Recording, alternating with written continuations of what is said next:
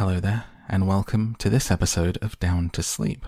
If you have found this podcast useful and you would like to support it, you can get rewards by joining me on Patreon at patreon.com/downtosleep.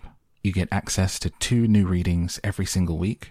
There are also complete and full audiobooks to download read by me, such as Coraline and The Lion, the Witch and the Wardrobe, and many more. I hope that you enjoy this podcast and find it useful.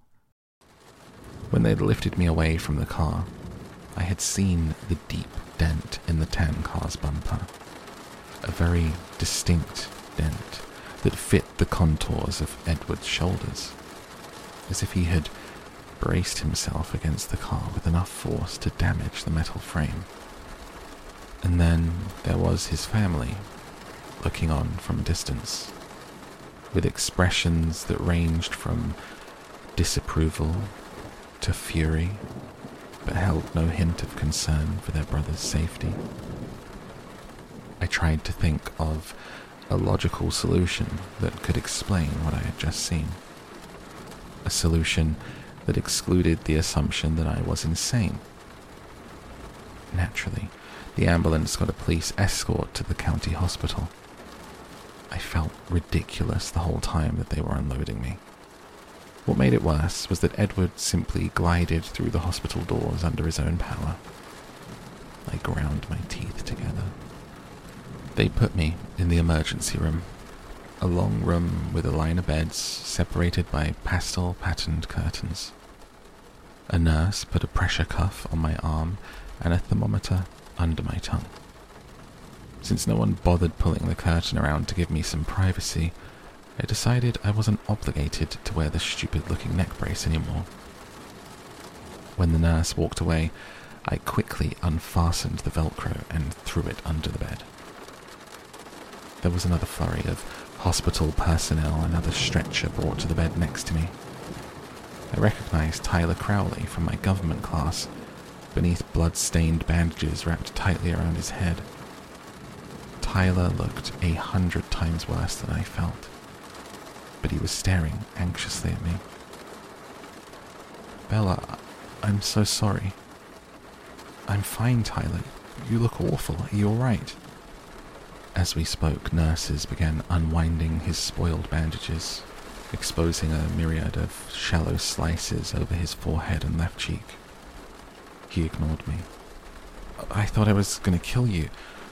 I was going too fast and I hit the ice wrong." He winced as one nurse started dabbing at his face. "Don't worry about it. You missed me." "How did you get out of the way so fast? You were there and then you were gone." Edward pulled me out of the way." He looked confused. "Who?" "Edward Cullen. He was standing next to me." I'd always been a terrible liar. I didn't sound convincing at all. "Cullen? I didn't see him. Wow. It was all so fast, I guess. Is he okay?" "I think so. He's here somewhere, but they didn't make him use a stretcher." I knew I wasn't crazy. What had happened? There was no way to explain away what I'd seen. They wheeled me away then, to x-ray my head. I told them there was nothing wrong, and I was right. Not even a concussion. I asked if I could leave, but the nurse said I had to talk to a doctor first. So I was trapped in the ER, waiting, harassed by Tyler's constant apologies and promises to make it up to me. No matter how many times I tried to convince him I was fine, he continued to torment himself. Finally, I closed my eyes and ignored him. He kept up a remorseful mumbling. "Is she sleeping?" a musical voice asked. My eyes flew open. Edward was standing at the foot of my bed, smirking. I glared at him. It wasn't easy. It would have been more natural to ogle. "Hey, Edward, I'm really sorry," Tyler began. Edward lifted a hand to stop him. "No blood, no foul," he said, flashing his brilliant teeth. He moved to sit on the edge of Tyler's bed, facing me. He smirked again. "So what's the verdict?" he asked. "There's nothing wrong with me at all, but they won't let me go," I complained. "How come you aren't strapped to a gurney like the rest of us?" "It's all about who you know," he answered. "But don't worry, I came to spring you." Then a doctor walked around the corner, and my mouth fell open. He was young, he was blonde, and he was handsomer than any movie star I'd ever seen. He was pale though, and tired-looking, with circles under his eyes. From Charlie's description, this had to be Edward's father. "So, Miss Swan," Dr. Cullen said in a remarkably appealing voice, "how are you feeling?" "I'm fine," I said, for the last time I hoped. He walked to the light board on the wall over my head and turned it on. "Your x-rays look good," he said. "Does your head hurt? Edward said you hit it pretty hard." "It's fine," I repeated with a sigh, throwing a quick scowl towards Edward. The doctor's cool fingers probed lightly along my skull. He noticed when I winced. "Tender?" he asked. "Not really. I'd had worse." I heard a chuckle and looked over to see Edward's patronizing smile. My eyes narrowed. "Well, your father is in the waiting room. You can go home with him now, but come back if you feel dizzy or have trouble with your eyesight at all." "Can't I go back to school?" I asked, imagining Charlie trying to be attentive. "Maybe you should take it easy today." I glanced at Edward. "Does he get to go to school?" "Someone has to spread the good news that we survived," Edward said smugly. "Actually," Dr. Cullen corrected, "most of the school seems to be in the waiting room." "Oh no," I moaned, covering my face with my hands. Dr. Cullen raised his eyebrows. "Do you want to stay?" No, I insisted, throwing my legs over the side of the bed and hopping down quickly. Too quickly. I staggered. Dr. Cullen caught me. He looked concerned. "I'm fine," I assured him again. No need to tell him my balance problems had nothing to do with hitting my head. "Take some Tylenol for the pain," he suggested as he steadied me. "It doesn't hurt that bad," I insisted. "It sounds like you were extremely lucky," Dr. Cullen said, smiling as he signed my chart with a flourish. "Lucky Edward happened to be standing next to me," I amended, with a hard glance at the subject of my statement. "Oh, well, yes," Dr. Cullen agreed, suddenly occupied with the papers in front of him. He looked away at Tyler and walked to the next bed. My intuition flickered. The doctor was in on it. "I'm afraid you'll have to stay with us just a little bit longer," he said to Tyler, and began checking his cuts. As soon as the doctor's back was turned, I moved to Edward's side. "Can I talk to you for a minute?" I hissed under my breath. He took a step back from me, his jaw clenched. "Your father is waiting for you," he said through his teeth. I glanced at Dr. Cullen and Tyler. "I'd like to speak with you alone, if you don't mind," I pressed. He glared and turned his back and strode down the long room. I nearly had to run to keep up. As soon as we turned the corner into a short hallway, he spun around to face me. "What do you want?" he asked, sounding annoyed. His eyes were cold. His unfriendliness intimidated me. My words came out with less severity than I had intended. "You owe me an explanation," I reminded him. "I saved your life. I don't owe you anything." I flinched back from the resentment in his voice. "You promised." "Bella, you hit your head. You don't know what you're talking about." His tone was cutting. My temper flared now, and I glared defiantly at him. "There's nothing wrong with my head." He glared back. "What do you want from me, Bella?" "I want to know the truth," I said. "I want to know why I'm lying for you." "What do you think happened?" he snapped. It came out in a rush. "All I know is that you weren't anywhere near me. Tyler didn't see you either, so don't tell me I hit my head too hard. That van was going to crush us both, and it didn't. Your hands left dents in the side of it, and you left a dent in the other car, and you're not hurt at all. The van should have smashed my legs, but you were holding it up."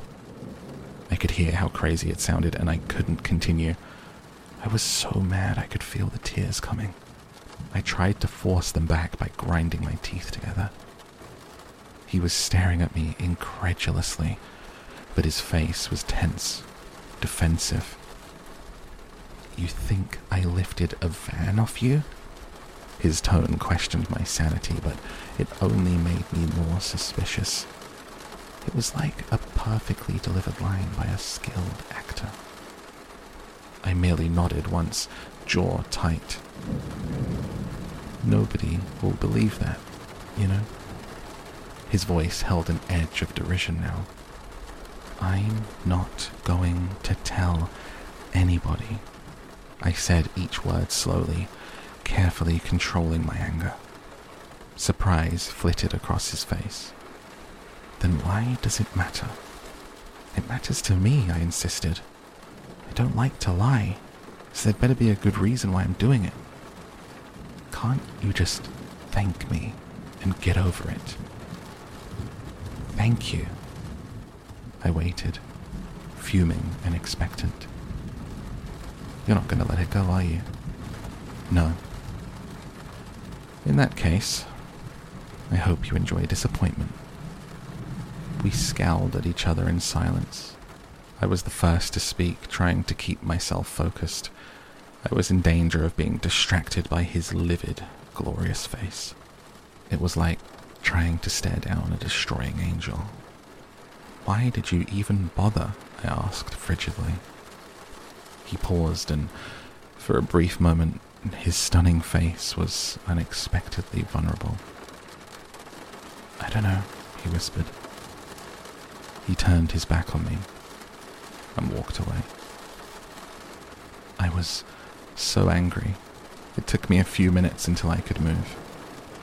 When I could walk, I made my way slowly to the exit at the end of the hallway. The waiting room was more unpleasant than I'd feared. It seemed like every face I knew in Forks was there, staring at me. Charlie rushed to my side. I put up my hands. "There's nothing wrong with me," I assured him sullenly. I was still aggravated, not in the mood for chit-chat. "What did the doctor say?" "Dr. Cullen saw me. He said I was fine and I could go home." I sighed. Mike and Jessica and Eric were all there, beginning to converge on us. "Let's go," I urged. Charlie put one arm behind my back, not quite touching me, and led me to the glass doors of the exit. I waved sheepishly at my friends, hoping to convey that they didn't need to worry anymore. It was a huge relief, the first time I had ever felt that way, to get into the cruiser. We drove in silence. I was so wrapped up in my thoughts that I barely knew Charlie was there. I was positive that Edward's defensive behavior in the hall was a confirmation of the bizarre things I still could hardly believe I'd witnessed. When we got to the house, Charlie finally spoke. You'll need to call Renee." He hung his head guilty. I was appalled. "You told Mum?" "Sorry." I slammed the cruiser's door a little harder than necessary on my way out. My mum was in hysterics, of course. I had to tell her I felt fine at least 30 times before she would calm down. She begged me to come home, forgetting the fact that home was empty at the moment, but her pleas were easier to resist than I would have thought. I was consumed by the mystery that Edward presented. and more than a little obsessed by Edward himself. Stupid, stupid, stupid. I wasn't as eager to escape Forks as I should be, as any normal, sane person would be. I decided I might as well go to bed early that night. Charlie continued to watch me anxiously, and it was getting on my nerves. I stopped on my way to grab 3 Tylenol from the bathroom. They did help, and as the pain eased, I drifted to sleep. That was the first night I dreamed of Edward Cullen. Chapter 4. Invitations. In my dream, it was very dark, and what dim light there was seemed to be radiating from Edward's skin. I couldn't see his face, just his back as he walked away from me, leaving me in the blackness. No matter how fast I ran, I couldn't catch up with him. No matter how loud I called, he never turned. Troubled, I woke in the middle of the night and couldn't sleep again for what seemed like a very long time. After that, he was in my dreams nearly every night, but always on the periphery, never within reach. The month that followed the accident was uneasy, tense, and at first embarrassing. To my dismay, I found myself the center of attention for the rest of that week. Tyler Crowley was impossible, following me around, obsessed with making amends to me somehow. I tried to convince him what I wanted more than anything else was for him to forget all about it, especially since nothing had actually happened to me. But he remained insistent. He followed me between classes and sat at our now crowded lunch table. Mike and Eric were even less friendly toward him than they were to each other, which made me worry I'd gained another unwelcome fan. No one seemed concerned about Edward, though I explained over and over that he was the hero, how he had pulled me out of the way and had nearly been crushed too. I tried to be convincing. Jessica, Mike, Eric, and everyone else always commented that they hadn't even seen him till the van was pulled away. I wondered to myself why no one else had seen him standing so far away before he was suddenly, impossibly, saving my life. With chagrin, I realized the probable cause. No one else was as aware of Edward as I always was. No one else watched him the way that I did. How pitiful. Edward was never surrounded by crowds of curious bystanders eager for his first-hand account. People avoided him as usual. The Cullens and the Hales sat at the same table as always, not eating, talking only among themselves. None of them, especially Edward, glanced my way anymore. When he sat next to me in class, as far from me as the table would allow, he seemed totally unaware of my presence.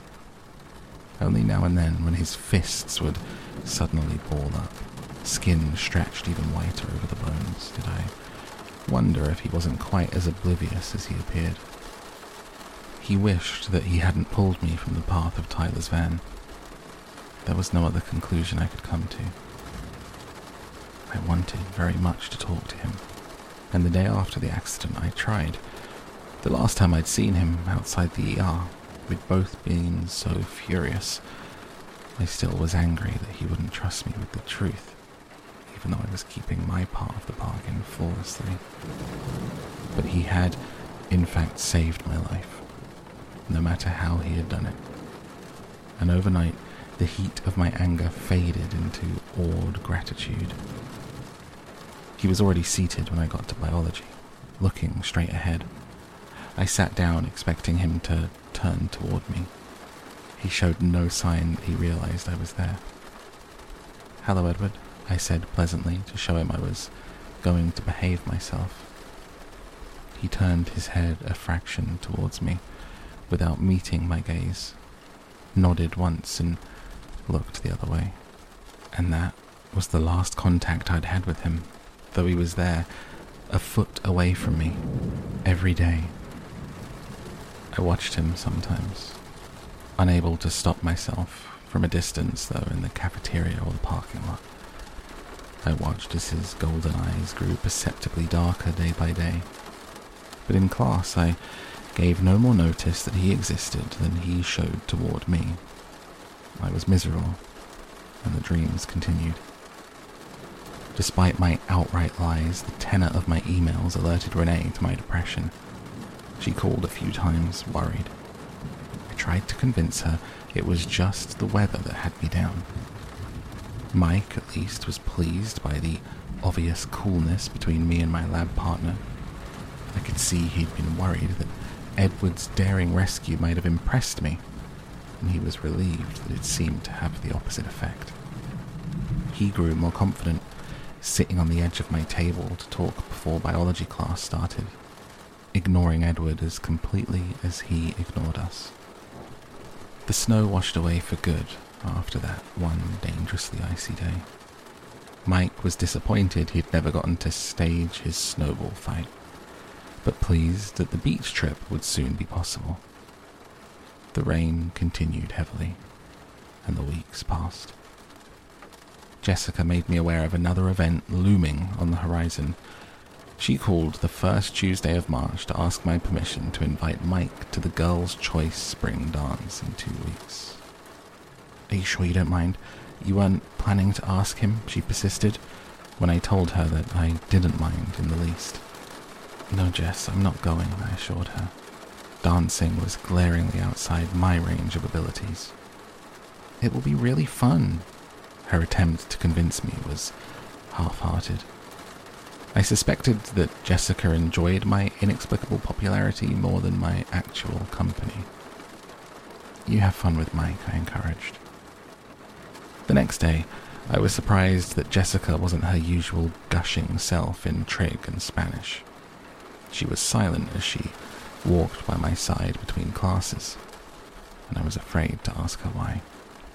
If Mike had turned her down, I was the last person she would want to tell.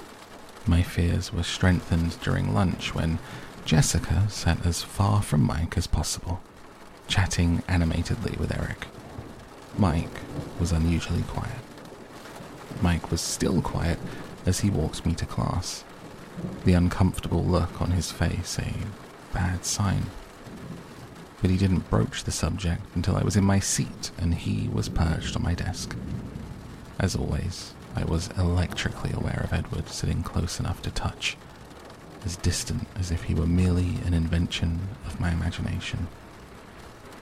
"So," Mike said, looking at the floor, "Jessica asked me to the spring dance?" "That's great." I made my voice bright and enthusiastic. "You'll have a lot of fun with Jessica." "Well," he floundered as he examined my smile, clearly not happy with my response. "I told her I had to think about it." "Why would you do that?" I let disapproval color my tone, though I was relieved that he hadn't given her an absolute no. His face was bright red as he looked down again. Pity shook my resolve. "I was wondering if you might be planning to ask me?" I paused for a moment, hating the wave of guilt that swept through me, but I saw from the corner of my eye Edward's head tilt reflexively in my direction. "Mike, I think you should tell her yes," I said. "Did you already ask someone?" Did Edward notice how Mike's eyes flickered in his direction? "No," I assured him. "I'm not going to the dance at all." "Why not?" Mike demanded. I didn't want to get into the safety hazards that dancing presented, so I quickly made new plans. "I'm going to Seattle that Saturday," I explained. I needed to get out of town anyway. It was suddenly the perfect time to go. "Can't you go some other weekend?" "Sorry, no," I said. "So you shouldn't make Jess wait any longer. It's rude." "Yeah, you're right," he mumbled and turned dejected to walk back to his seat. I closed my eyes and pressed my fingers to my temples, trying to push guilt and sympathy out of my head.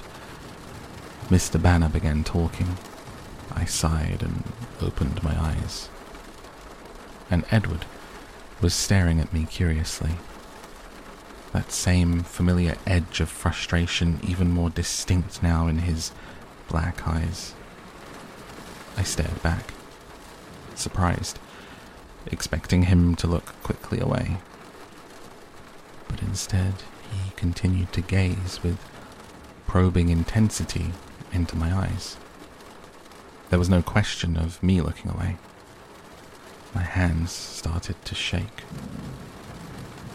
"Mr. Cullen," the teacher called, seeking the answer to a question that I hadn't heard. "The Krebs cycle," Edward answered, seeming reluctant as he turned to look at Mr. Banner. I looked down at my book as soon as his eyes released me, trying to find my place. Cowardly as ever, I shifted my hair over my right shoulder to hide my face. I couldn't believe the rush of emotion pulsing through me. Just because he had happened to look at me for the first time in a half-dozen weeks. I couldn't allow him to have this level of influence over me. It was pathetic. More than pathetic. It was unhealthy. I tried very hard not to be aware of him for the rest of the hour, and since that was impossible, at least not to let him know that I was aware of him. When the bell rang at last, I turned my back to him to gather my things, expecting him to leave immediately as usual. "Bella?" His voice shouldn't have been so familiar to me, as if I'd known the sound of it all my life, rather than just for a few short weeks. I turned, slowly, unwillingly. I didn't want to feel what I knew I would feel when I looked at his too perfect face. My expression was wary when I finally turned to him. His expression was unreadable. He didn't say anything. "What? Are you speaking to me again?" I finally asked, an unintentional note of petulance in my voice. His lips twitched, fighting a smile. "No, not really," he admitted. I closed my eyes and inhaled slowly through my nose, aware that I was gritting my teeth. He waited. "Then what do you want, Edward?" I asked, keeping my eyes closed. It was easier to talk to him coherently that way. "I'm sorry." He sounded sincere. "I'm being very rude, I know. But it's better this way, really." I opened my eyes. His face was very serious. "I don't know what you mean," I said, my voice guarded. "It's better if we're not friends," he explained. "Trust me." My eyes narrowed. I'd heard that before. "It's too bad you didn't figure that out earlier," I hissed through my teeth. "Could have saved yourself all this regret." Regret. The word and my tone obviously caught him off guard. Regret for what? For not just letting that stupid van squish me? He was astonished. He stared at me in disbelief. When he finally spoke, he almost sounded mad. "You think I regret saving your life?"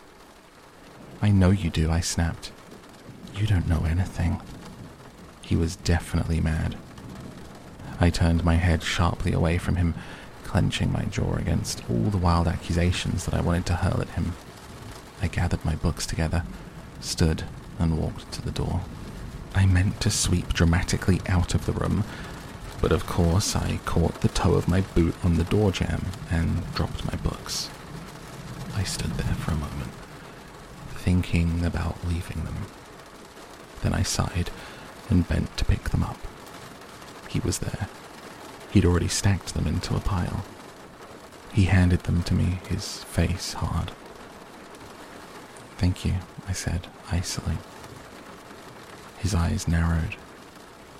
"You're welcome," he retorted. I straightened up swiftly, turned away from him again, and stalked off to Jim without looking back. gym was brutal. We'd moved on to basketball. My team never passed me the ball, so that was good, but I fell down a lot. Sometimes I took people with me. Today I was worse than usual because my head was so filled with Edward. I tried to concentrate on my feet, but he kept creeping back into my thoughts just when I really needed my balance. It was a relief, as always, to leave. I almost ran to the truck. There were just so many people that I wanted to avoid. The truck had suffered only minimal damage in the accident. I had to replace the taillights, and if I'd had a real paint job, I would have touched that up. Tyler's parents had to sell their van for parts. I almost had a stroke when I rounded the corner and saw a tall, dark figure leaning against the side of my truck. Then I realized it was just Eric. I started walking again. "Hey, Eric," I called. "Hi, Bella." "What's up?" I said as I was unlocking the door. I wasn't paying attention to the uncomfortable edge in his voice, so his next words took me by surprise. I was just wondering if you would go to the spring dance with me." His voice broke on the last word. "I thought it was girls' choice," I said, too startled to be diplomatic. "Well, yeah," he admitted, shamefaced. I recovered my composure and tried to make my smile warm. "Thank you for asking me, but I'm going to be in Seattle that day." "Oh," he said. "Well, maybe next time."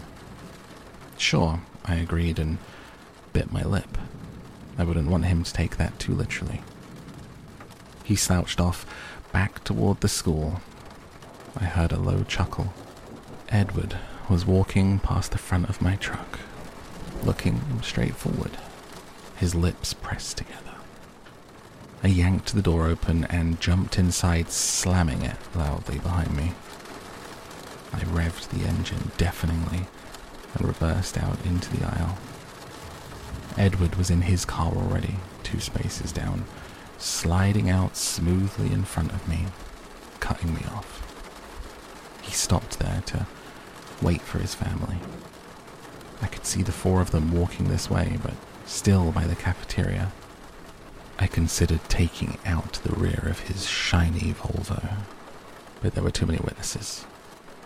I looked in my rearview mirror. A line was beginning to form. Directly behind me, Tyler Crowley was in his recently acquired used Sentra, waving. I was too aggravated to acknowledge him. While I was sitting there, looking everywhere but at the car in front of me, I heard a knock on my passenger side window. I looked over. It was Tyler. I glanced back in my rearview mirror, confused. His car was still running, the door left open. I leaned across the cab to crank the window down. It was stiff. I got it halfway down and gave up. "I'm sorry, Tyler. I'm stuck behind Cullen." I was annoyed. Obviously, the hold-up wasn't my fault. "Oh, I know. I just wanted to ask you something while we're trapped here." He grinned. This could not be happening. "Will you ask me to the spring dance?" he continued. "I'm not going to be in town, Tyler." My voice sounded a little sharp. I had to remember that it wasn't his fault that Mike and Eric had already used up my quota of patience for the day. "Yeah, Mike said that," he admitted. "Then why—" he shrugged. I was hoping you were just letting him down easy. Okay, it was completely his fault. "Sorry, Tyler," I said, working to hide my irritation. "I really am going out of town." "That's cool. We still have prom." Before I could respond, he was walking back to his car. I could feel the shock on my face. I looked forward to see Alice, Rosalie, Emmett, and Jasper all sliding into the Volvo. In his rearview mirror, Edward's eyes were on me. He was unquestionably shaking with laughter, as if he had heard every word that Tyler had said. My foot itched towards the gas pedal. One little bump wouldn't hurt any of them. Just that glossy silver paint job. I revved the engine. But they were all in, and Edward was speeding away. I drove home slowly, carefully muttering to myself the whole way. When I got home, I decided to make chicken enchiladas for dinner. It was a long process, and it would keep me busy. While I was simmering the onions and chilies, the phone rang. I was almost afraid to answer it, but it might be Charlie or my mum. It was Jessica, and she was jubilant. Mike had caught her after school to accept her invitation. I celebrated with her briefly while I stirred. She had to go. She wanted to call Angela and Lauren to tell them. I suggested, with casual innocence, that maybe Angela, the shy girl who had biology with me, could ask Eric, and Lauren, a standoffish girl who had always ignored me at the lunch table, could ask Tyler. I'd heard he was still available. Jess thought that was a great idea. Now that she was sure of Mike, she actually sounded sincere when she said she wished I would go to the dance. I gave her my Seattle excuse. After I hung up, I tried to concentrate on dinner, dicing the chicken especially. I didn't want to take another trip to the emergency room, but my head was spinning, trying to analyze every word that Edward had spoken today. What did he mean that it was better if we weren't friends? My stomach twisted as I realized what he must have meant. He must see how absorbed I was by him. He must not want to lead me on, so we couldn't even be friends, because he wasn't interested in me at all. Of course he wasn't interested in me, I thought angrily, my eyes stinging, a delayed reaction to the onions. I wasn't interesting, and he was. Interesting, and brilliant, and mysterious, and perfect, and beautiful, possibly able to lift full-sized vans with one hand. Well, that was fine. I could leave him alone. I would leave him alone. I would get through my self-imposed sentence here in purgatory, and hopefully some school in the Southwest or possibly Hawaii would offer me a scholarship. I focused my thoughts on sunny beaches, palm trees, as I finished the enchiladas and put them in the oven. Charlie seemed suspicious when he came home and smelled green peppers. I couldn't blame him. The closest edible Mexican food was probably in Southern California. But he was a cop, even if just a small-town cop. So he was brave enough to take the first bite. He seemed to like it. It was fun to watch as he slowly began trusting me in the kitchen. "Dad?" I asked when he was almost done. "Yeah, Bella?" I just wanted to let you know that I'm going to Seattle for the day a week from Saturday, if that's okay. I didn't want to ask permission, it set a bad precedent, but I felt rude, so I tacked it on at the end. "Why?" He sounded surprised, as if he were unable to imagine something that Forks couldn't offer. "Well, I wanted to get a few books. The library here is pretty limited. Maybe look at some clothes."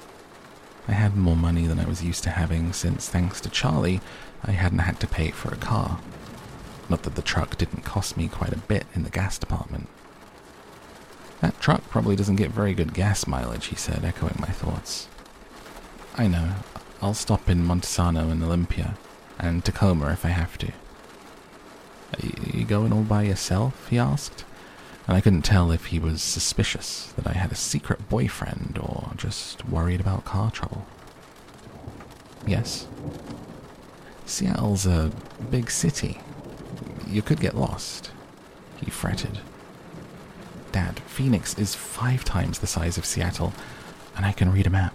Don't worry about it. Do you want me to come with you?" I tried to be crafty as I hid my horror. That's alright, Dad. I'll probably just be in dressing rooms all day. Very boring.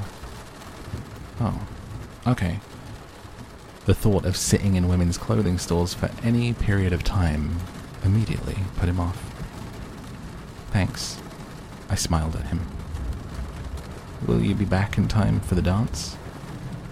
Only in a town this small would a father know when the high school dances were.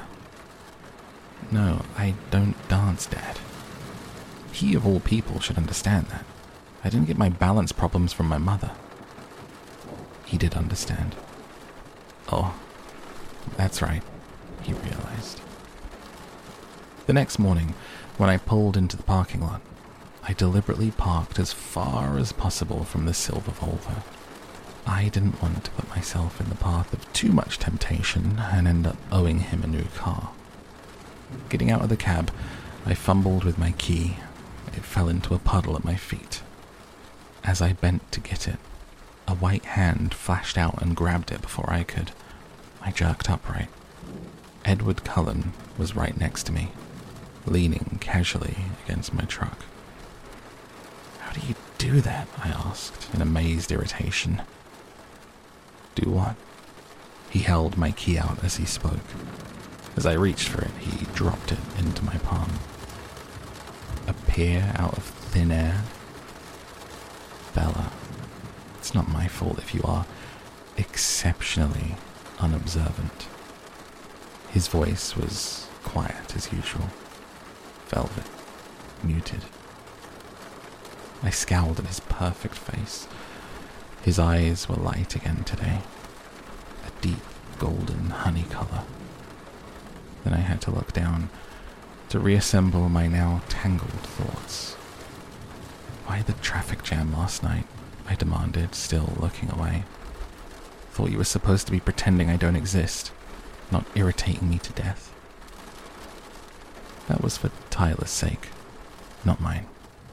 I had to give him his chance. He snickered. You? I gasped. I couldn't think of a bad enough word. It felt like the heat of my anger should physically burn him, but he only seemed more amused. And I'm not pretending that you don't exist, he continued. So you are trying to irritate me to death, since Tyler's van didn't do the job? Anger flashed in his tawny eyes. His lips pressed into a hard line, all signs of humor gone. Bella, you are utterly absurd, he said. His low voice was cold. My palms tingled. I wanted so badly to hit something. I was surprised at myself. I was usually a non-violent person. I turned my back and started to walk away. Wait, he called. I kept walking, sloshing angrily through the rain, but he was next to me, easily keeping pace. I'm sorry. That was rude, he said as we walked. I ignored him. I'm not saying it isn't true, he continued, but it was rude to say it anyway. Why won't you leave me alone? I grumbled. I wanted to ask you something, but you sidetracked me. He seemed to have recovered his good humor. Do you have a multiple personality disorder? I asked him severely. You're doing it again. I sighed. Fine then. What do you want to ask? I was wondering if a week from Saturday, you know, the day of the spring dance. Are you trying to be funny? I interrupted him, wheeling toward him. My face got drenched as I looked up at his expression. His eyes were wickedly amused. Will you please allow me to finish? I bit my lip and clasped my hands together, interlocking my fingers so I couldn't do anything rash.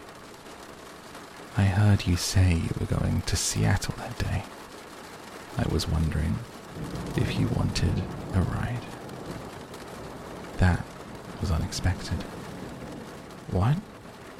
I wasn't sure what he was getting at. Do you want a ride to Seattle?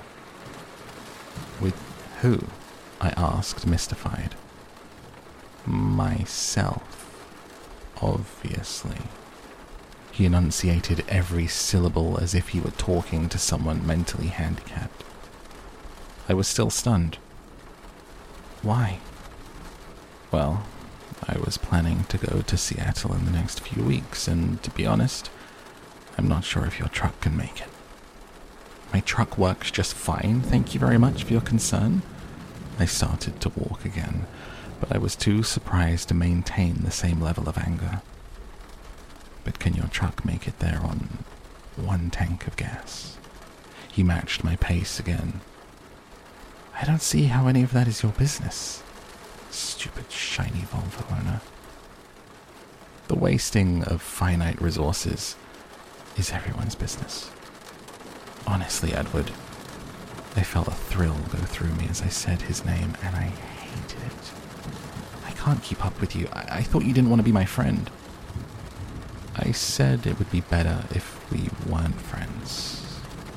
Not that I didn't want to be. Oh, thanks. Now that's all cleared up. Heavy sarcasm. I realized I had stopped walking again. We were under the shelter of the cafeteria roof now, so I could more easily look at his face, which certainly didn't help my clarity of thought. It would be more prudent for you not to be my friend, he explained. But I'm tired of trying to stay away from you, Bella. His eyes were gloriously intense as he uttered that last sentence, his voice smoldering. I couldn't remember how to breathe. Will you go with me to Seattle? He asked me, still intense. I couldn't speak yet, so I just nodded. He smiled briefly, and then his face became serious. You really should stay away from me, he warned. I'll see you in class. He turned abruptly and walked back the way that we had come. Chapter 5, Blood Type. I made my way to English in a daze. I didn't even realize when I first walked in that class had already started. Thank you for joining us, Miss Swan, Mr. Mason said in a disparaging tone. I flushed and hurried to my seat. It wasn't till class ended that I realized Mike wasn't sitting in his usual seat next to me. I felt a twinge of guilt, but he and Eric both met me at the door as usual, so I figured I wasn't totally unforgiven. Mike seemed to become more himself as we walked, gaining enthusiasm as he talked about the weather report for the weekend. The rain was supposed to take a minor break, and so maybe his beach trip would be possible. I tried to sound eager to make up for disappointing him yesterday. It was hard. Rain or no rain, it would still only be in the high 40s if we were lucky. The rest of the morning passed in a blur. It was difficult to believe that I hadn't just imagined what Edward had said, the way his eyes had looked. Maybe it was just a very convincing dream that I'd confused with reality. That seemed more probable than that I really appealed to him on any level. So I was impatient and frightened as Jessica and I entered the cafeteria. I wanted to see his face, to see if he had gone back to the cold, indifferent person I'd known for the last several weeks. Or if by some miracle I had really heard what I thought I'd heard this morning. Jessica babbled on and on about her dance plans. Lauren and Angela had asked the other boys, and they were all going together, completely unaware of my inattention. Disappointment flooded through me as my eyes unerringly focused on his table. The other four were there, but he was absent. Had he gone home? I followed the still babbling Jessica through the line, crushed. I had lost my appetite. I bought nothing but a bottle of lemonade. I just wanted to sit down and sulk. Edward Cullen is staring at you again, Jessica said. finally breaking through my abstraction with his name. I wonder why he's sitting alone today. My head snapped up. I followed her gaze to see Edward, smiling crookedly, staring at me from an empty table across the cafeteria, from where he usually sat. Once he'd caught my eye, he raised one hand and motioned with his index finger for me to join him. As I stared in disbelief, he winked. "Does he mean you?" Jessica asked with insulting astonishment in her voice. "Maybe he needs help with his biology homework," I muttered, for her benefit. I'd better go see what he wants." I could feel her staring after me as I walked away. When I reached his table, I stood behind the chair across from him, unsure. "Why don't you sit with me today?" he asked, smiling. I sat down automatically, watching him with caution. He was still smiling. It was hard to believe that someone so beautiful could be real. I was afraid he might disappear in a sudden puff of smoke and I would wake up. He seemed to be waiting for me to say something.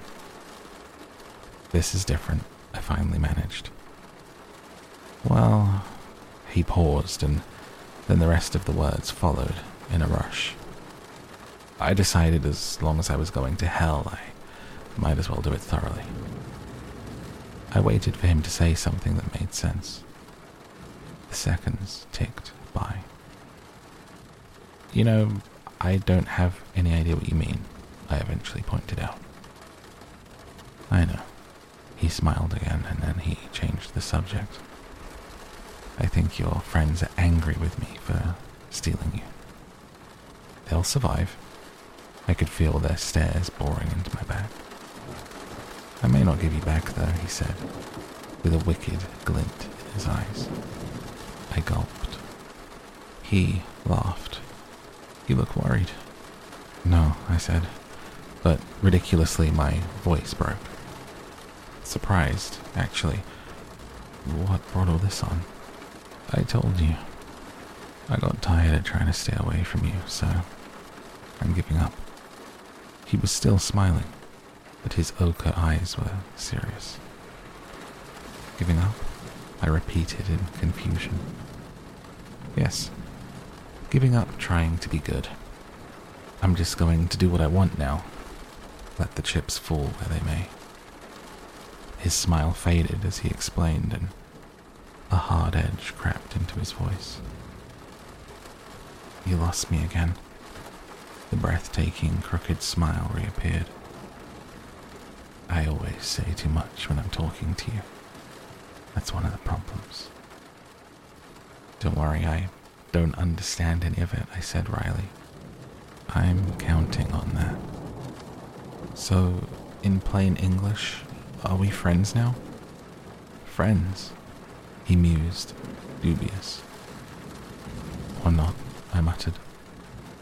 He grinned.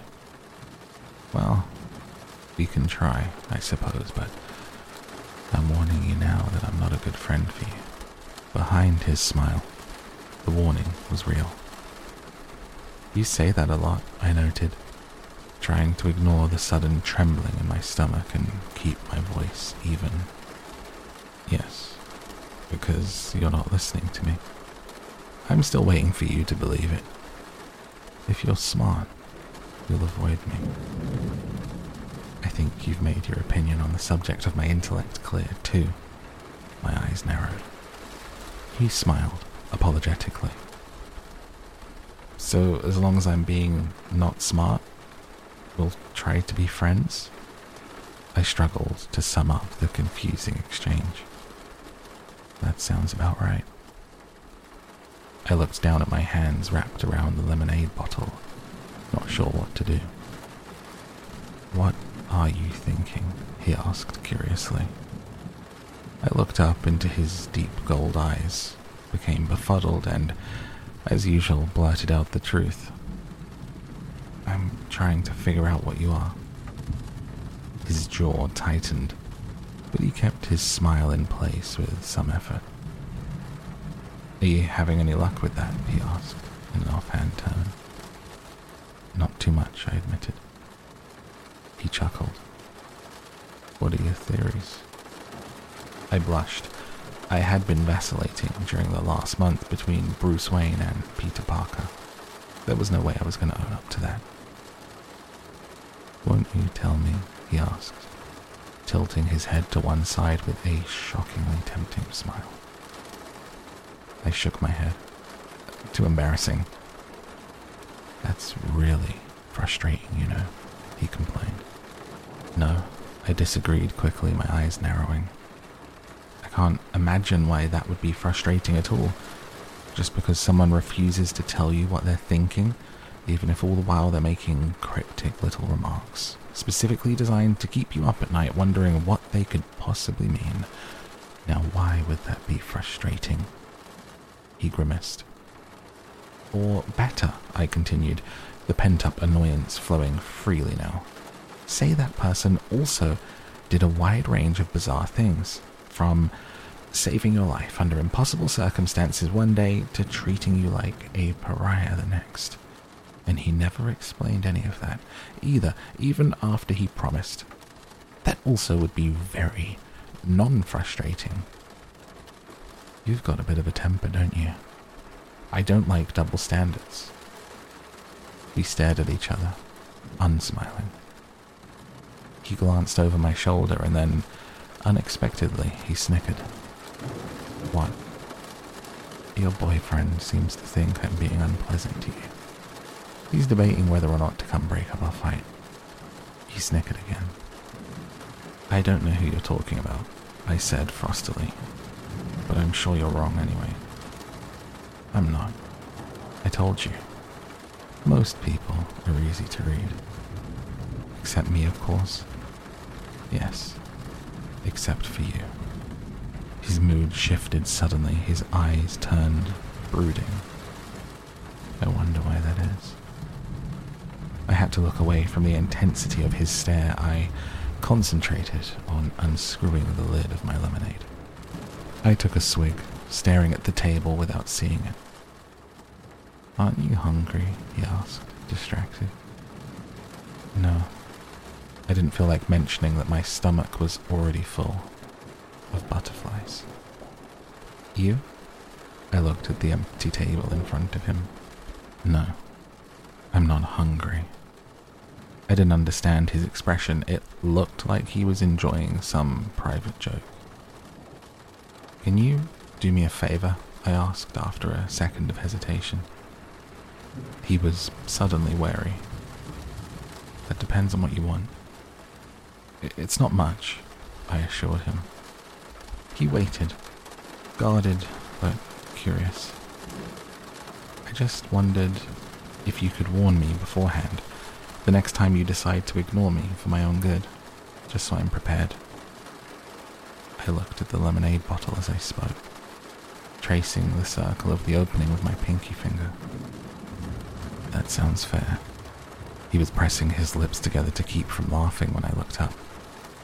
Thanks. Then, can I have one answer in return? He demanded. One. Tell me one theory. Whoops. Not that one. You didn't qualify, you just promised one answer, he reminded me. And you've broken promises yourself, I reminded him back. Just one theory. I won't laugh. Yes, you will. I was positive about that. He looked down and then glanced up at me through his long black lashes, his ochre eyes scorching.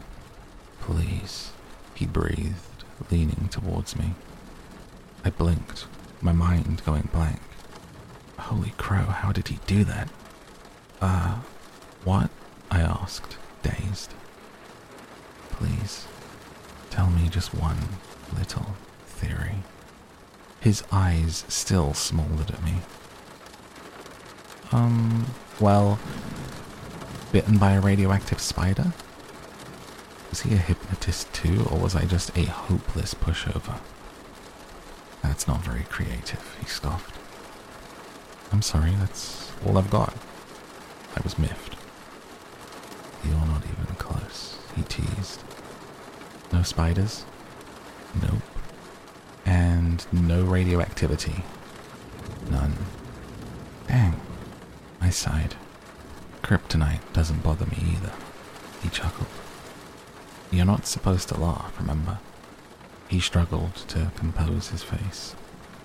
I'll figure it out eventually, I warned him. I wish you wouldn't try. He was serious again. Because what if I'm not a superhero? What if I'm the bad guy? He smiled playfully, but his eyes were impenetrable. Oh, I said, as several things he'd hinted fell suddenly into place. I see. Do you?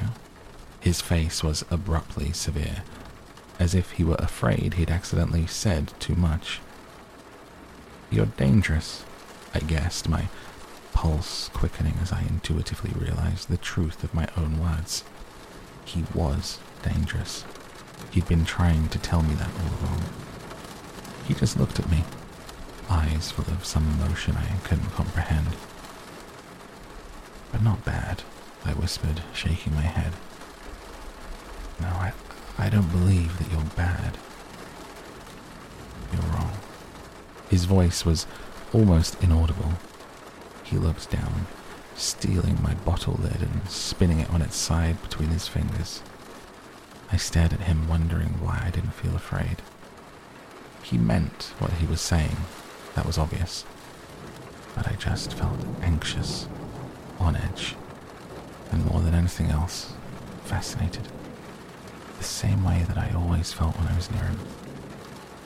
The silence lasted until I noticed that the cafeteria was almost empty. I jumped to my feet. We're going to be late. I'm not going to class today, he said, twirling the lid so fast it was just a blur. Why not? It's healthy to ditch class now and then. He smiled up at me, but his eyes were still troubled. Well, I'm going, I told him. I was far too big of a coward to risk getting caught. He turned his attention back to his makeshift top. I'll see you later then. I hesitated, torn, but then the first bell sent me hurrying out the door. With a last glance, confirming that he hadn't moved a centimeter. As I half ran to class, my head was spinning faster than the bottle cap. So few questions had been answered in comparison to how many new questions had been raised. At least the rain had stopped. I was lucky. Mr. Banner wasn't in the room yet when I arrived. I settled quickly into my seat, aware that both Mike and Angela were staring at me. Mike looked resentful. Angela looked surprised and slightly awed. Mr. Banner came in the room then, calling the class to order. He was juggling a few small cardboard boxes in his arms. He put them down on Mike's table, telling him to start passing them around the class. Okay, guys, I want you all to take one piece from each box, he said as he produced a pair of rubber gloves from the pocket of his lab jacket and pulled them on. The sharp sound as the gloves snapped into place against his wrists seemed ominous to me. The first should be an indicator card, he went on, grabbing a white card with 4 squares marked on it and displaying it. The second is a 4-pronged applicator. He held up something that looked like a nearly toothless hair pick. And the third is a sterile micro-lancet. He held up a small piece of blue plastic and split it open. The barb was invisible from this distance, but my stomach flipped.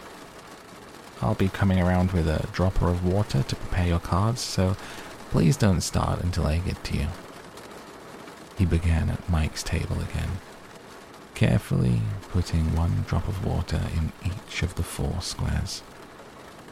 I want you to carefully prick your fingers with the lancet.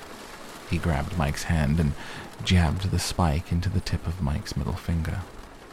Oh no. Clammy moisture broke out across my forehead. put a small drop of blood on each of the prongs. He demonstrated, squeezing Mike's finger until the blood flowed. I swallowed convulsively, my stomach heaving. And then apply it to the card, he finished, holding up the dripping red card for us to see.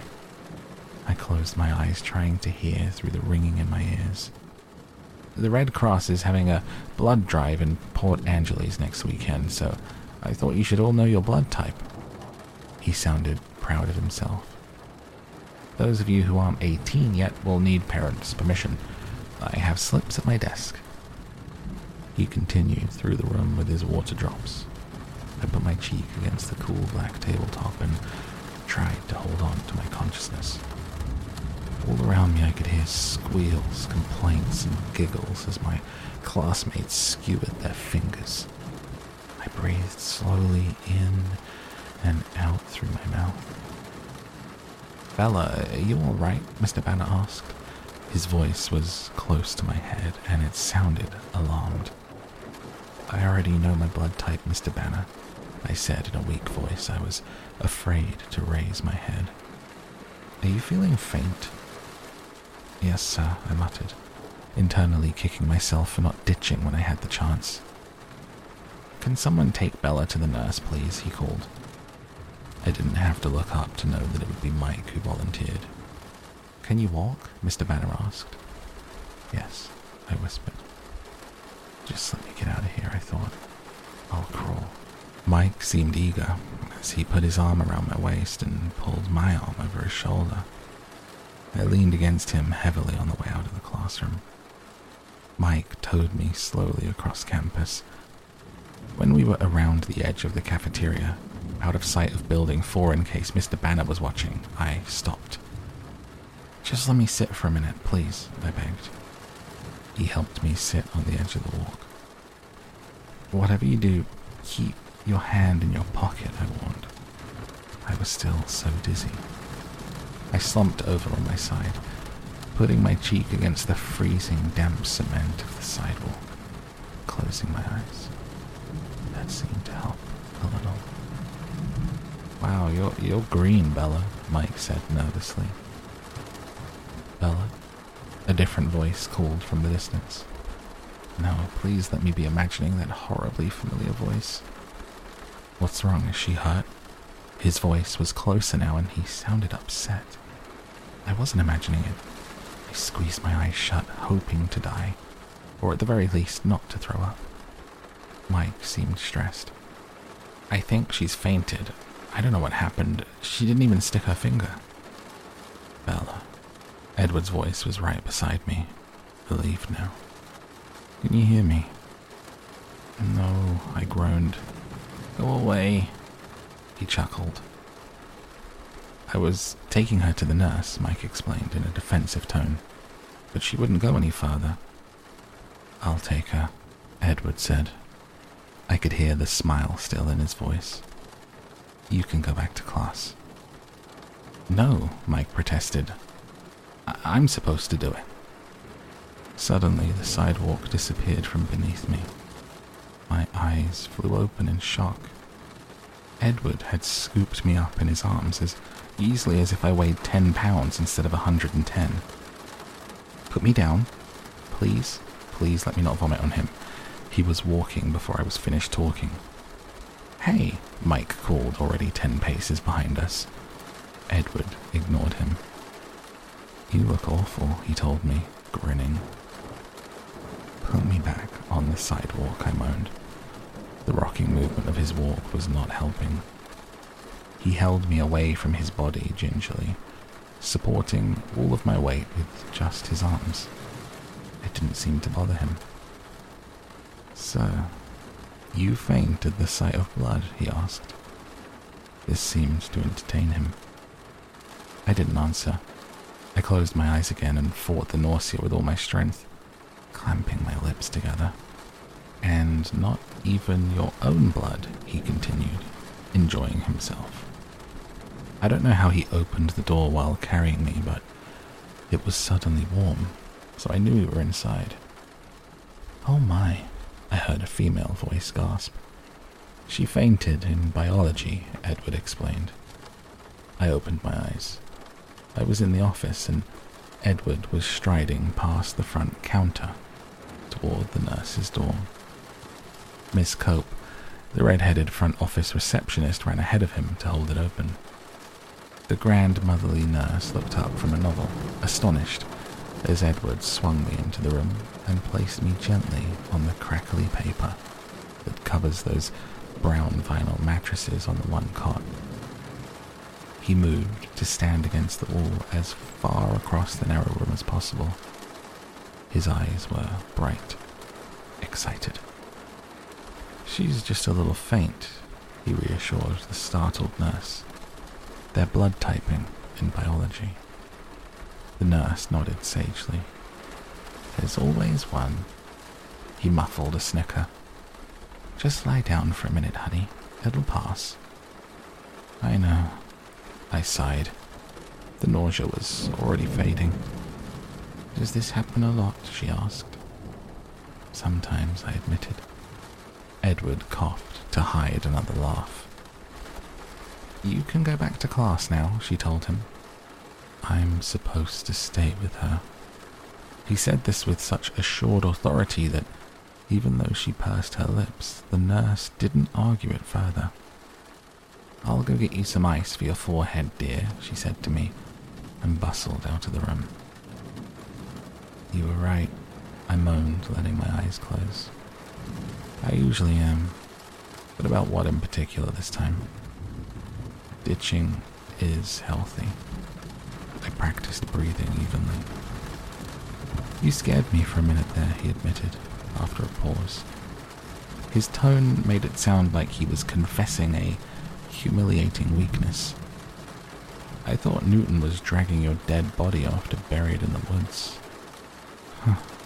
I still had my eyes closed, but I was feeling more normal every minute.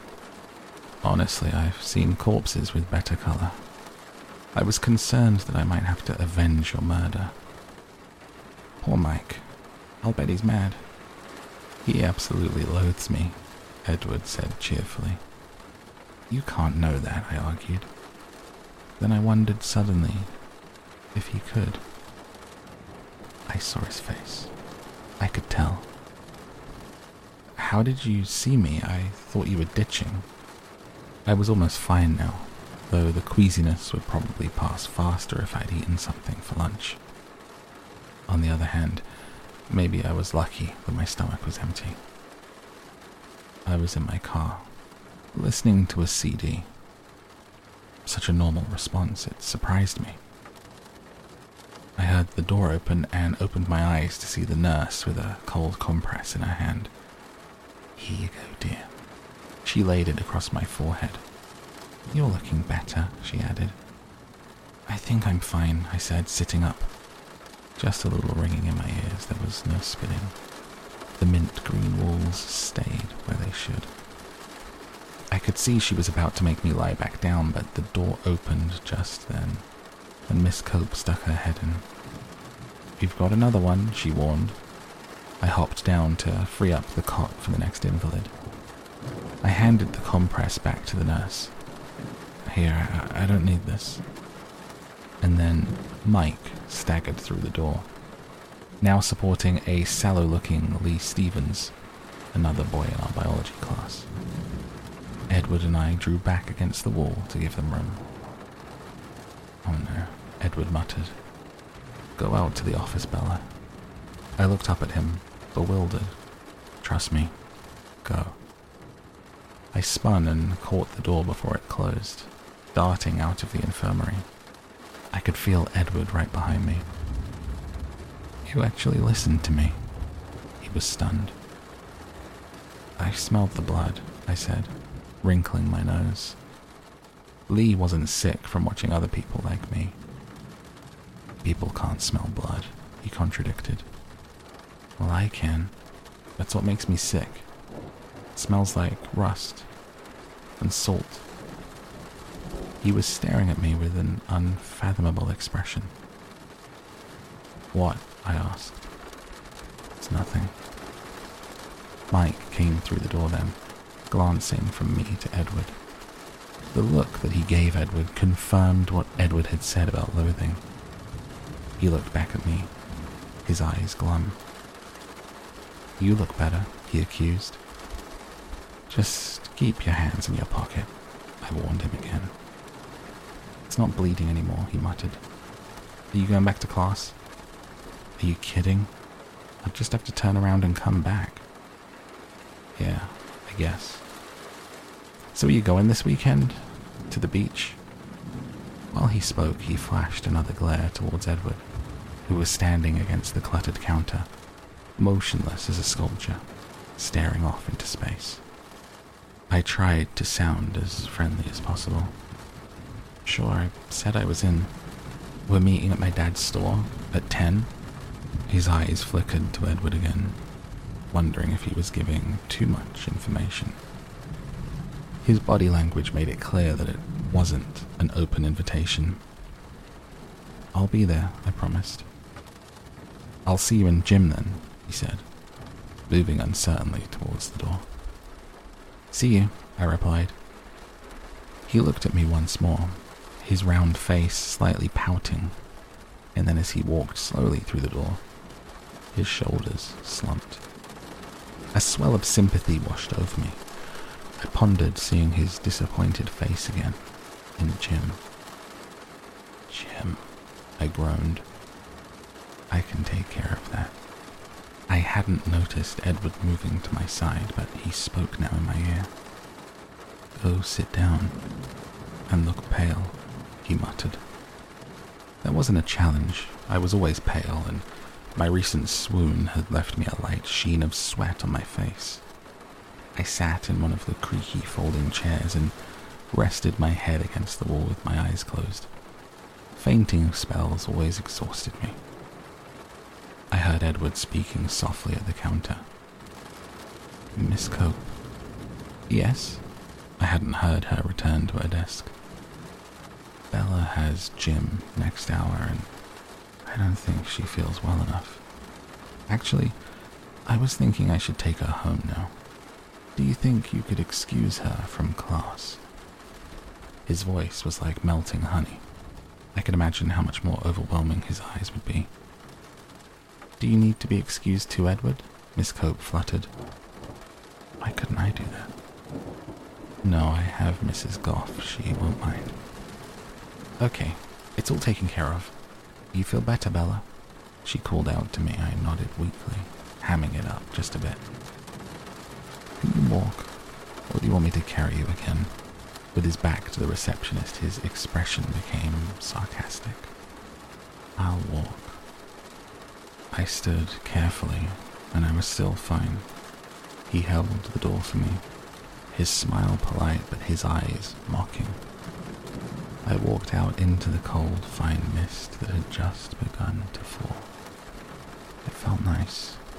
The first time I'd enjoyed the constant moisture falling out of the sky, as it washed my face clean of the sticky perspiration. "Thanks," I said as he followed me out. "It's almost worth getting sick to miss Jim." "Anytime." He was staring straight forward, squinting into the rain. "So, are you going? This Saturday, I mean?" I was hoping he would, though it seemed unlikely. I couldn't picture him loading up to carpool with the rest of the kids from school. He didn't belong in the same world. But just hoping that he might gave me the first twinge of enthusiasm I'd felt for the outing. "Where are you all going, exactly?" He was still looking ahead, expressionless. "Down to La Push, to First Beach." I studied his face, trying to read it. His eyes seemed to narrow infinitesimally. He glanced down at me from the corner of his eye, smiling wryly. "I really don't think I was invited." I sighed. "I just invited you. Let's you and I not push poor Mike any further this week. We don't want him to snap." His eyes danced. He was enjoying the idea more than he should. "Mike Schmike," I muttered, preoccupied by the way he'd said, "you and I." I liked it more than I should. We were near the parking lot now. I veered left toward my truck. Something caught my jacket, yanking me back.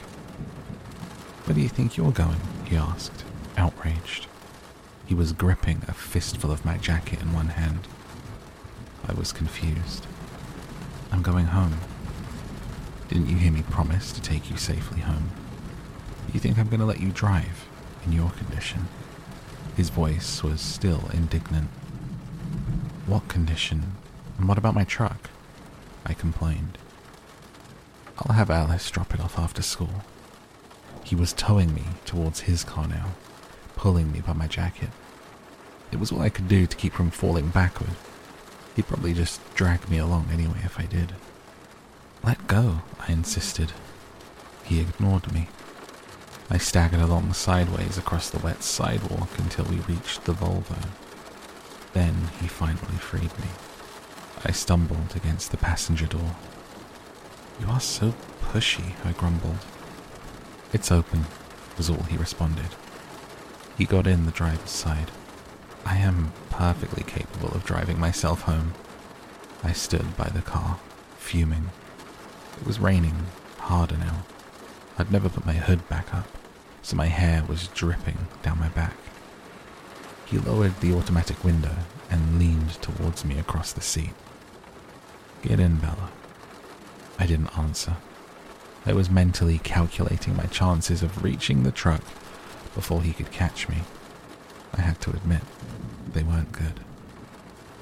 "I'll just drag you back," he threatened, guessing my plan. I tried to maintain what dignity I could as I got into his car. I wasn't very successful. I looked like a half-drowned cat and my boots squeaked. "This is completely unnecessary," I said stiffly. He didn't answer.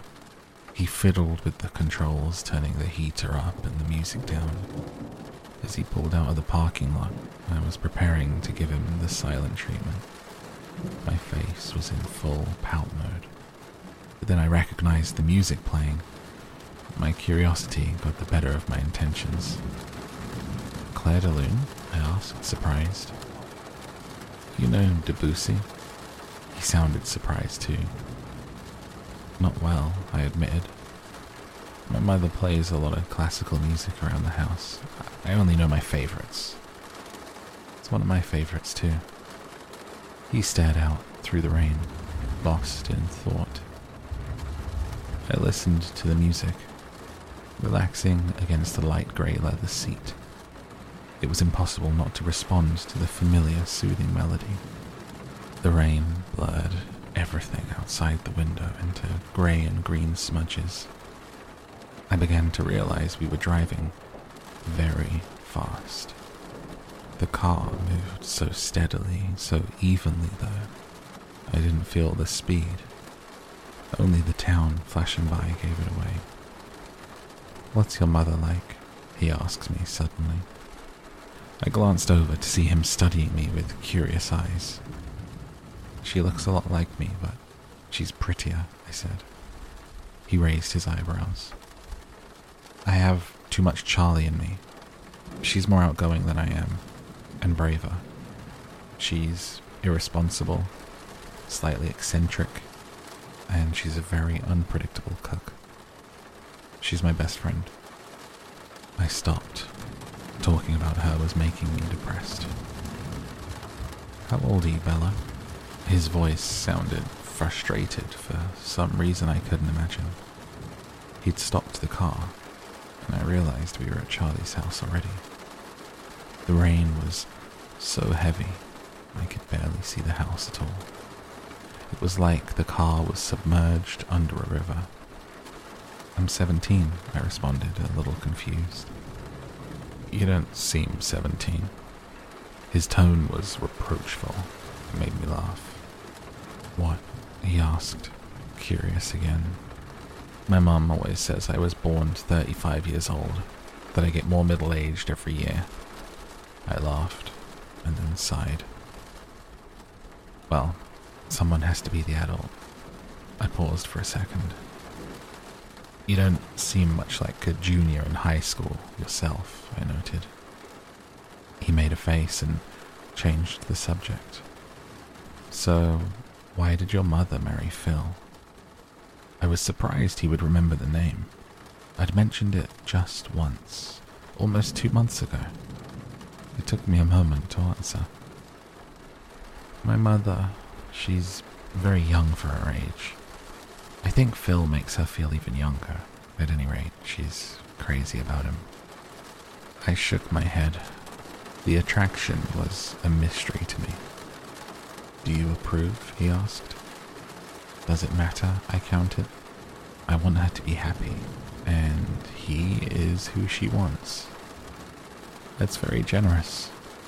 I wonder, he mused. What? Would she extend the same courtesy to you, do you think? No matter who your choice was? He was suddenly intent, his eyes searching mine. I think so, I stuttered. But she's the parent, after all. It's a little bit different. No one too scary then, he teased. I grinned in response. What do you mean by scary? Multiple facial piercings and extensive tattoos? That's one definition, I suppose. What's your definition? But he ignored my question and asked me another. Do you think that I could be scary? He raised one eyebrow. The faint trace of a smile lightened his face. I thought for a moment, wondering whether the truth or a lie would go over better. I decided to go with the truth. I think you could be, if you wanted to. Are you frightened of me now? The smile vanished and his heavenly face was suddenly serious. No, but I answered too quickly. The smile returned. So now are you going to tell me about your family? I asked to distract him. It's got to be a much more interesting story than mine. He was instantly cautious. What do you want to know? The Cullens adopted you? I verified. Yes. I hesitated for a moment. What happened to your parents? They died many years ago. His tone was matter-of-fact. I'm sorry, I mumbled. I don't really remember them that clearly. Carlisle and Esme have been my parents for a long time now. And you love them. It wasn't a question. It was obvious in the way that he spoke of them. Yes, he smiled. I couldn't imagine two better people. You're very lucky. I know I am. And your brother and sister? He glanced at the clock on the dashboard. My brother and sister, and Jasper and Rosalie for that matter. I'm going to be quite upset if they have to stand in the rain waiting for me. Oh, sorry. I guess you have to go. I didn't want to get out of the car. And you probably want your truck back before Chief Swan gets home, so you don't have to tell him about the biology incident. He grinned at me. I'm sure he's already heard. There are no secrets in Forks, I sighed. He laughed. There was an edge to his laughter. Have fun at the beach. Good weather for sunbathing. He glanced out at the sheeting rain. Won't I see you tomorrow? No. Emmett and I are starting the weekend early. What are you going to do? A friend could ask that, right? I hoped the disappointment wasn't too apparent in my voice. We're going to be hiking in the Goat Rocks wilderness just south of Rainier. I remembered Charlie had said the Cullens went camping frequently. Oh, well, have fun. I tried to sound enthusiastic. I don't think I fooled him, though. A smile was playing around the edges of his lips. Will you do something for me this weekend? He turned to look me straight in the face, utilizing the full power of his burning gold eyes. I nodded helplessly. Don't be offended, but you seem to be one of those people who just attract accidents like a magnet, so try not to fall into the ocean or get run over or anything, alright? He smiled crookedly. The helplessness had faded as he spoke. I glared at him. "I'll see what I can do," I snapped as I jumped out into the rain. I slammed the door behind me with excessive force. He was still smiling as he drove away. Chapter 6. Scary Stories. As I sat in my room, trying to concentrate on the third act of Macbeth, I was really listening for my truck. I would have thought, even over the pounding rain, I could have heard the engines roar. But when I went to peek out the curtain again, it was suddenly there. I wasn't looking forward to Friday, and it more than lived up to my non-expectations. Of course, there were the fainting comments. Jessica especially seemed to get a kick out of that story. Luckily, Mike had kept his mouth shut, and no one seemed to know about Edward's involvement. She did have a lot of questions about lunch, though. "So, what did Edward Cullen want yesterday?" Jessica asked in trig. "I don't know," I answered truthfully. "He never really got to the point." "You looked kinda mad," she fished. "Did I?" I kept my expression blank. "You know, I've never seen him sit with anyone but his family before. That was weird." "Weird," I agreed. She seemed annoyed. She flipped her dark curls impatiently. I guess she had been hoping to hear something that would make a good story for her to pass on. The worst part about Friday was that even though I knew he wasn't going to be there, I still hoped. When I walked into the cafeteria with Jessica and Mike, I couldn't keep from looking at his table, where Rosalie, Alice, and Jasper sat talking, heads close together. And I couldn't stop the gloom that engulfed me as I realized I didn't know how long I would have to wait before I saw him again. At my usual table, everyone was full of our plans for the next day. Mike was animated again, putting a great deal of trust in the local weatherman who had promised sun tomorrow. I'd have to see that before I believed it. But it was warmer today, almost 60. Maybe the outing wouldn't be completely miserable. I intercepted a few unfriendly glances from Lauren during lunch, which I didn't understand until we were all walking out of the room together. I was right behind her, just a foot from her slick silver blonde hair, and she was evidently unaware of that. "To know why Bella," she sneered my name, "doesn't just sit with the Cullens from now on," I heard her muttering to Mike. I had never noticed what an unpleasant, nasal voice she had, and I was surprised by the malice in it. I really didn't know her well at all. Certainly not well enough for her to dislike me, or so I'd thought. "She's my friend. She sits with us," Mike whispered back loyally, but also a bit territorially. I paused to let Jess and Angela pass me. I didn't want to hear any more. That night at dinner, Charlie seemed enthusiastic about my trip to La Push in the morning. I think he felt guilty for leaving me home alone on the weekends, but he had spent too many years building his habits to break them now. Of course, he knew the names of all the kids going, and their parents, and their great-grandparents too, probably. He seemed to approve. I wondered if he would approve of my plan to ride to Seattle with Edward Cullen. Not that I was going to tell him. "Dad, do you know a place called Goat Rocks or something like that? I think it's south of Mount Rainier," I asked casually. "Yeah? Why?" I shrugged. Some kids were talking about camping there. "It's not a very good place for camping," he sounded surprised. "Too many bears. Most people go there during the hunting season." "Oh," I murmured. "Maybe I got the name wrong." I meant to sleep in, but an unusual brightness woke me. I opened my eyes to see a clear yellow light streaming through my window. I couldn't believe it. I hurried to the window to check, and sure enough, there was the sun. It was in the wrong place in the sky, too low, and it didn't seem to be as close as it should be, but it was definitely the sun. Clouds ringed the horizon, but a large patch of blue was visible in the middle.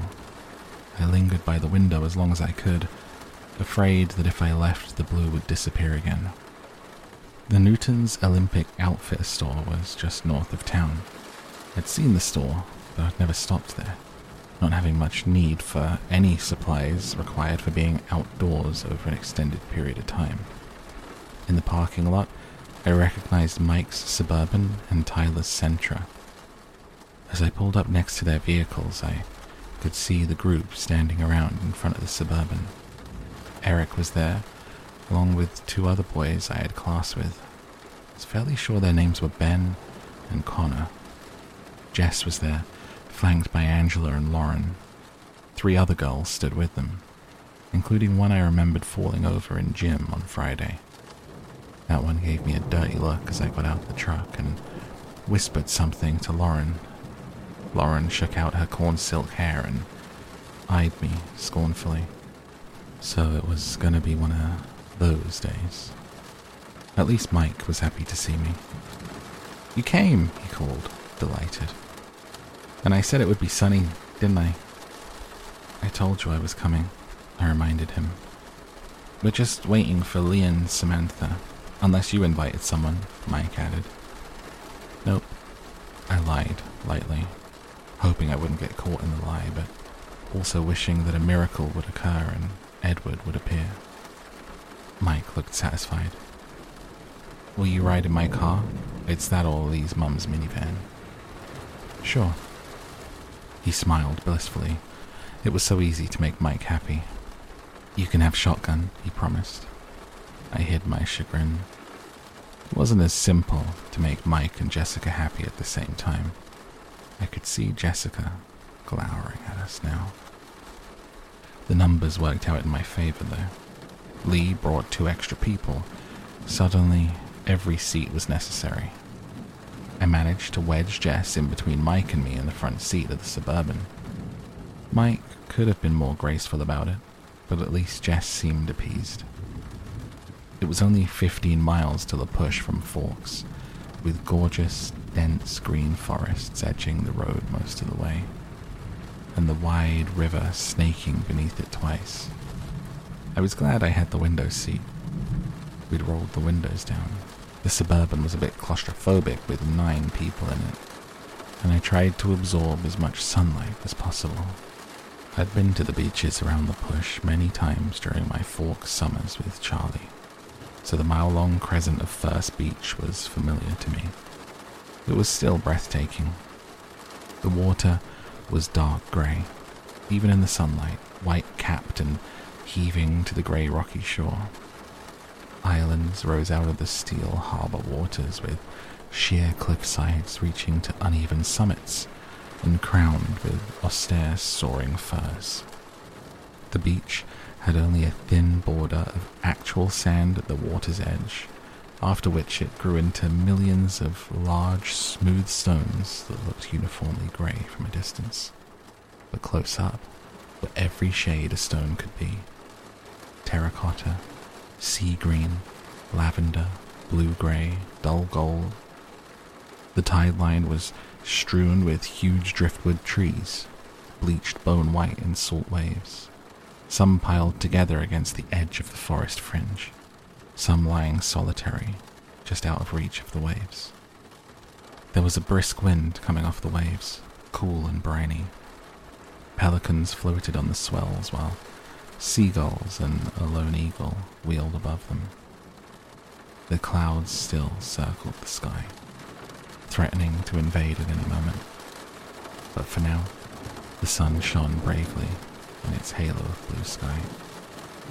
We picked our way down to the beach, Mike leading the way to a ring of driftwood logs that had obviously been used for parties like ours before. There was a fire circle already in place, filled with black ashes.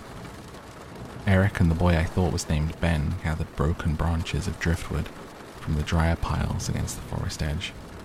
Soon, we had a teepee-shaped construction built atop the old cinders. "Have you ever seen a driftwood fire?" Mike asked me.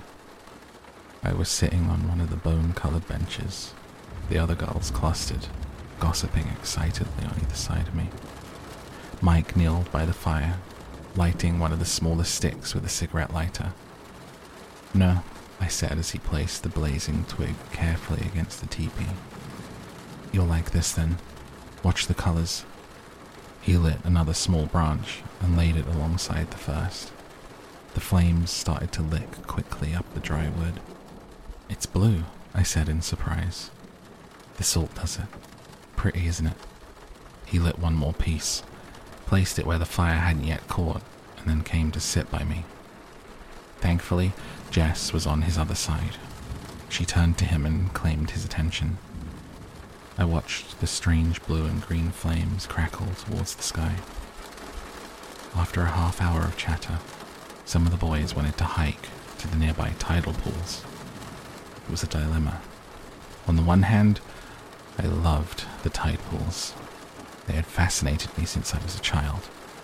They were one of the only things I ever looked forward to when I had to come to Forks.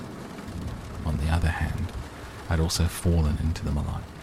Not a big deal when you're 7 and with your dad. They reminded me of Edward's request that I not fall into the ocean. Lauren was the one who made my decision for me. She didn't want to hike, and she was definitely wearing the wrong shoes for it. Most of the other girls, besides Angela and Jessica, decided to stay on the beach. I waited until Tyler and Eric had committed to remaining with them before I got up quietly to join the pro hiking group. Mike gave me a huge smile when he saw I was coming. The hike wasn't too long, though I hated to lose the sky in the woods. The green light of the forest was strangely at odds with the adolescent laughter, too murky and ominous to be in harmony with the light banter around me. I had to watch each step I took very carefully, avoiding roots below and branches above, and I soon fell behind.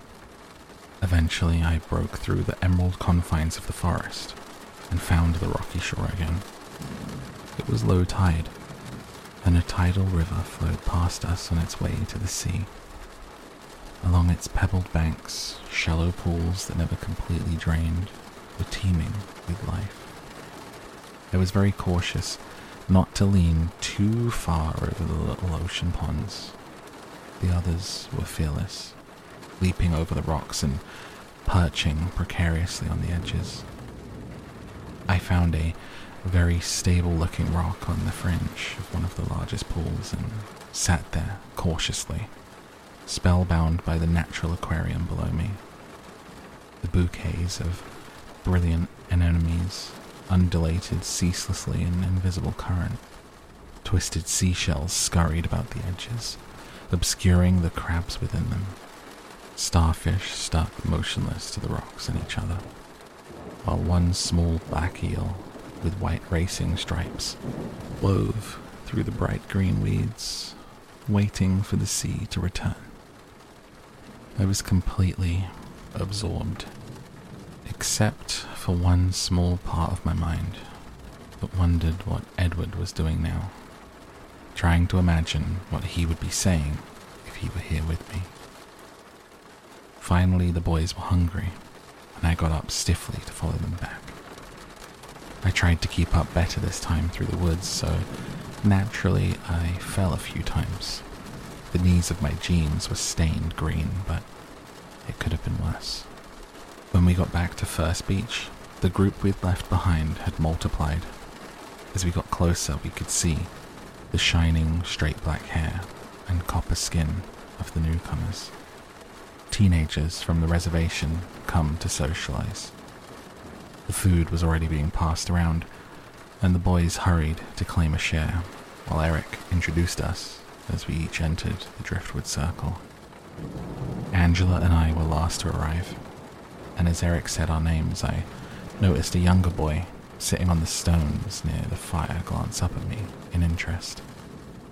I sat down next to Angela, and Mike brought us sandwiches and an array of sodas to choose from, while a boy who looked to be the oldest of the visitors rattled off the names of the 7 others with him. All I caught was that one of the girls was also named Jessica, and the boy who noticed me was named Jacob. It was relaxing to sit with Angela. She was a restful kind of person to be around. She didn't feel the need to fill every silence with chatter. She left me free to think undisturbed while we ate. And I was thinking about how disjointedly time seemed to flow in forks, passing in a blur at times, with single images standing out more clearly than others.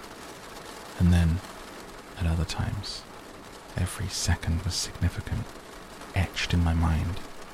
I knew exactly what caused the difference, and it disturbed me. During lunch, the clouds started to advance, slinking across the blue sky, darting in front of the sun momentarily, casting long shadows across the beach and blackening the waves. As they finished eating, people started to drift away in twos and threes. Some walked down to the edge of the waves, trying to skip rocks across the choppy surface. Others were gathering a second expedition to the tide pools. Mike, with Jessica shadowing him, headed up to the one shop in the village. Some of the local kids went with them. Others went along on the hike. By the time they had all scattered, I was sitting alone on my driftwood log, with Lauren and Tyler occupying themselves by the CD player someone had thought to bring. 3 teenagers from the reservation perched around the circle, including the boy named Jacob, and the oldest boy who had acted as spokesperson. A few minutes after Angela left with the hikers, Jacob sauntered over to take her place by my side. He looked 14, maybe 15, and had long, glossy black hair pulled back with a rubber band at the nape of his neck. His skin was beautiful, silky, russet-colored. His eyes were dark, set deep above the high planes of his cheekbones. He still had just a hint of childish roundness left around his chin. Altogether a very pretty face. However, my positive opinion of his looks was damaged by the first words out of his mouth. "You're Isabella Swan, aren't you?" It was like the first day of school all over again. "Bella," I sighed. "I'm Jacob Black." He held his hand out in a friendly gesture. "He bought my dad's truck." "Oh," I said, relieved, shaking his sleek hand. "You're Billy's son. I probably should remember you." "No, I'm the youngest of the family.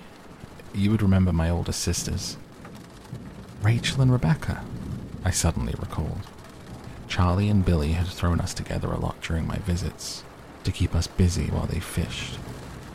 We were all too shy to make much progress as friends. Of course, I'd kicked up enough tantrums to end the fishing trips by the time I was 11. "Are they here?" I examined the girls at the ocean's edge, wondering if I would recognize them now. "No," Jacob shook his head. "Rachel got a scholarship to Washington State, and Rebecca married a Samoan surfer. She lives in Hawaii now." "Married? Wow." I was stunned. The twins were only a little over a year older than I was. "So how do you like the truck?" he asked. "I love it. Runs great." "Yeah, but it's really slow," he laughed. I was so relieved when Charlie bought it. My dad wouldn't let me work on building another car when we had a perfectly good vehicle right there.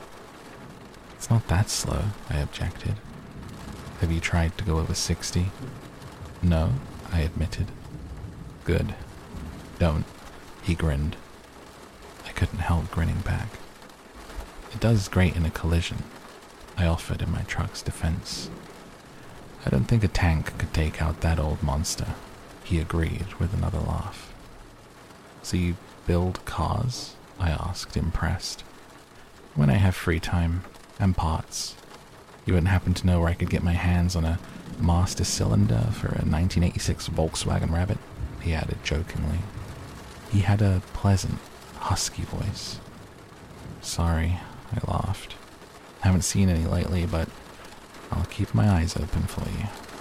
As if I knew what that was. He was very easy to talk with. He flashed a brilliant smile. looking at me appreciatively in a way that I was learning to recognize. I wasn't the only one who noticed. "You know Bella, Jacob?" Lauren asked, in what I imagined was an insolent tone from across the fire. "We've sort of known each other since I was born," he laughed, smiling at me again. "How nice." She didn't sound like she thought it was nice at all. Her pale, fishy eyes narrowed. "Bella," she called again, watching my face carefully. "I was just saying to Tyler that it was too bad none of the Cullens could come out today. Didn't anyone think to invite them?" Her expression of concern was unconvincing. "You mean Dr. Carlisle Cullen's family?" the tall older boy asked before I could respond, much to Lauren's irritation. He was really closer to a man than a boy. His voice was very deep. "Yes. Do you know them?" she asked condescendingly, turning halfway towards him. "The Cullens don't come here," he said, in a tone that closed the subject, ignoring her question. Tyler, trying to win back her attention, asked Lauren's opinion on a CD he held. She was distracted. I stared at the deep-voiced boy, taken aback, but he was looking away, toward the dark forest behind us. He'd said that the Cullens didn't come here, but his tone had implied something more, that they weren't allowed. They were prohibited. His manner left a strange impression on me, and I tried to ignore it, without success. Jacob interrupted my meditation. "So is Forks driving you insane yet?" "Oh, I'd say that is an understatement," I grimaced. He grinned understandingly. I was still turning over the brief comment on the Cullens when I had a sudden inspiration. It was a stupid plan, but I didn't have any better ideas. I hoped that young Jacob was as yet inexperienced around girls, so that he wouldn't see through my sure-to-be pitiful attempts at flirting. "Do you want to walk down the beach with me?" I asked, trying to imitate the way that Edward had of looking up from underneath his eyelashes. It couldn't have nearly the same effect, I was sure, but Jacob jumped up willingly enough. As we walked north across the multi-hued stones towards the driftwood seawall, the clouds finally closed ranks across the sky, causing the sea to darken and the temperature to drop. I shoved my hands deep into the pockets of my jacket. And that is where we close the book tonight on this episode of Down to Sleep. I hope that you enjoyed this reading. Thank you so much for joining me.